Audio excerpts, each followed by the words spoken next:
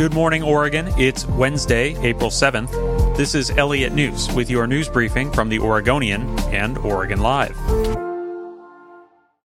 All Oregonians over the age of 16 will be eligible for the COVID-19 vaccine on April 19th, nearly 2 weeks earlier than originally planned. Widespread vaccine eligibility was previously expected May 1st. Governor Kate Brown made the announcement just hours before President Joe Biden made a similar announcement, moving up vaccine eligibility nationwide. Brown said in a statement that Oregon is locked in a race between vaccine distribution and the rapid spread of COVID-19 variants. Infection rates and hospitalizations have crept up in recent days from their lowest point in months. Later Tuesday, Brown and public health officials announced new county-level risk assessments, which govern COVID restrictions. In the Portland area, Multnomah and Clackamas counties moved from moderate to high-risk categories. That means restaurants and other businesses will be required to reduce their indoor capacity.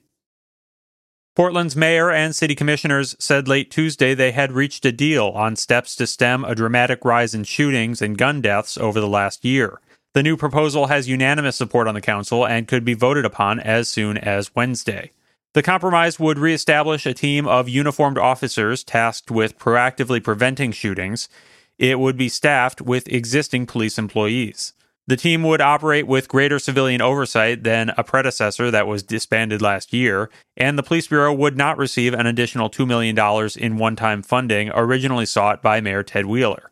Under the deal, the council would also immediately provide millions of new dollars to community organizations for anti-violence work and authorize the hire of 24 new unarmed park rangers, as a trio of commissioners proposed last week. There have been 284 shootings this year that have left 91 people injured, according to Portland police.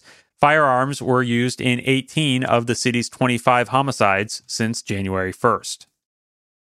15 inmates who contracted COVID-19 while at Multnomah County's Inverness Jail are suing the county and Sheriff Mike Reese, saying they were negligent by not taking proper safety precautions, denying testing, and mixing infected inmates and guards with those who are healthy in jail dorms.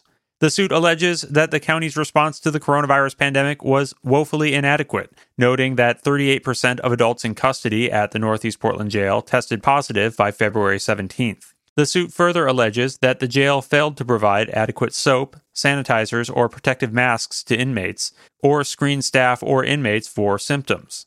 The plaintiffs are seeking a court order that would require social distancing, testing, sanitation, and compliance with other federal and state health guidelines issued by the Federal Centers for Disease Control and Prevention and the Oregon Health Authority. The sheriff's office said it had responded to the pandemic as public health officials had advised. Lawmakers are considering a bill that would make it easier for Oregonians to figure out what they can put in their curbside recycling bin and what goes in the trash. Senate Bill 582 would prohibit the use of the triangular chasing arrows symbol on plastics products sold in Oregon unless they are on a state-approved list of items that can genuinely be recycled. Supporters call the proposal truth in labeling. The idea is to make recycling more financially viable by reducing the amount of non-recyclable material that ends up in recycling centers. Manufacturers pushed back, however, saying the idea could complicate packaging for products sold nationwide. Thanks for listening.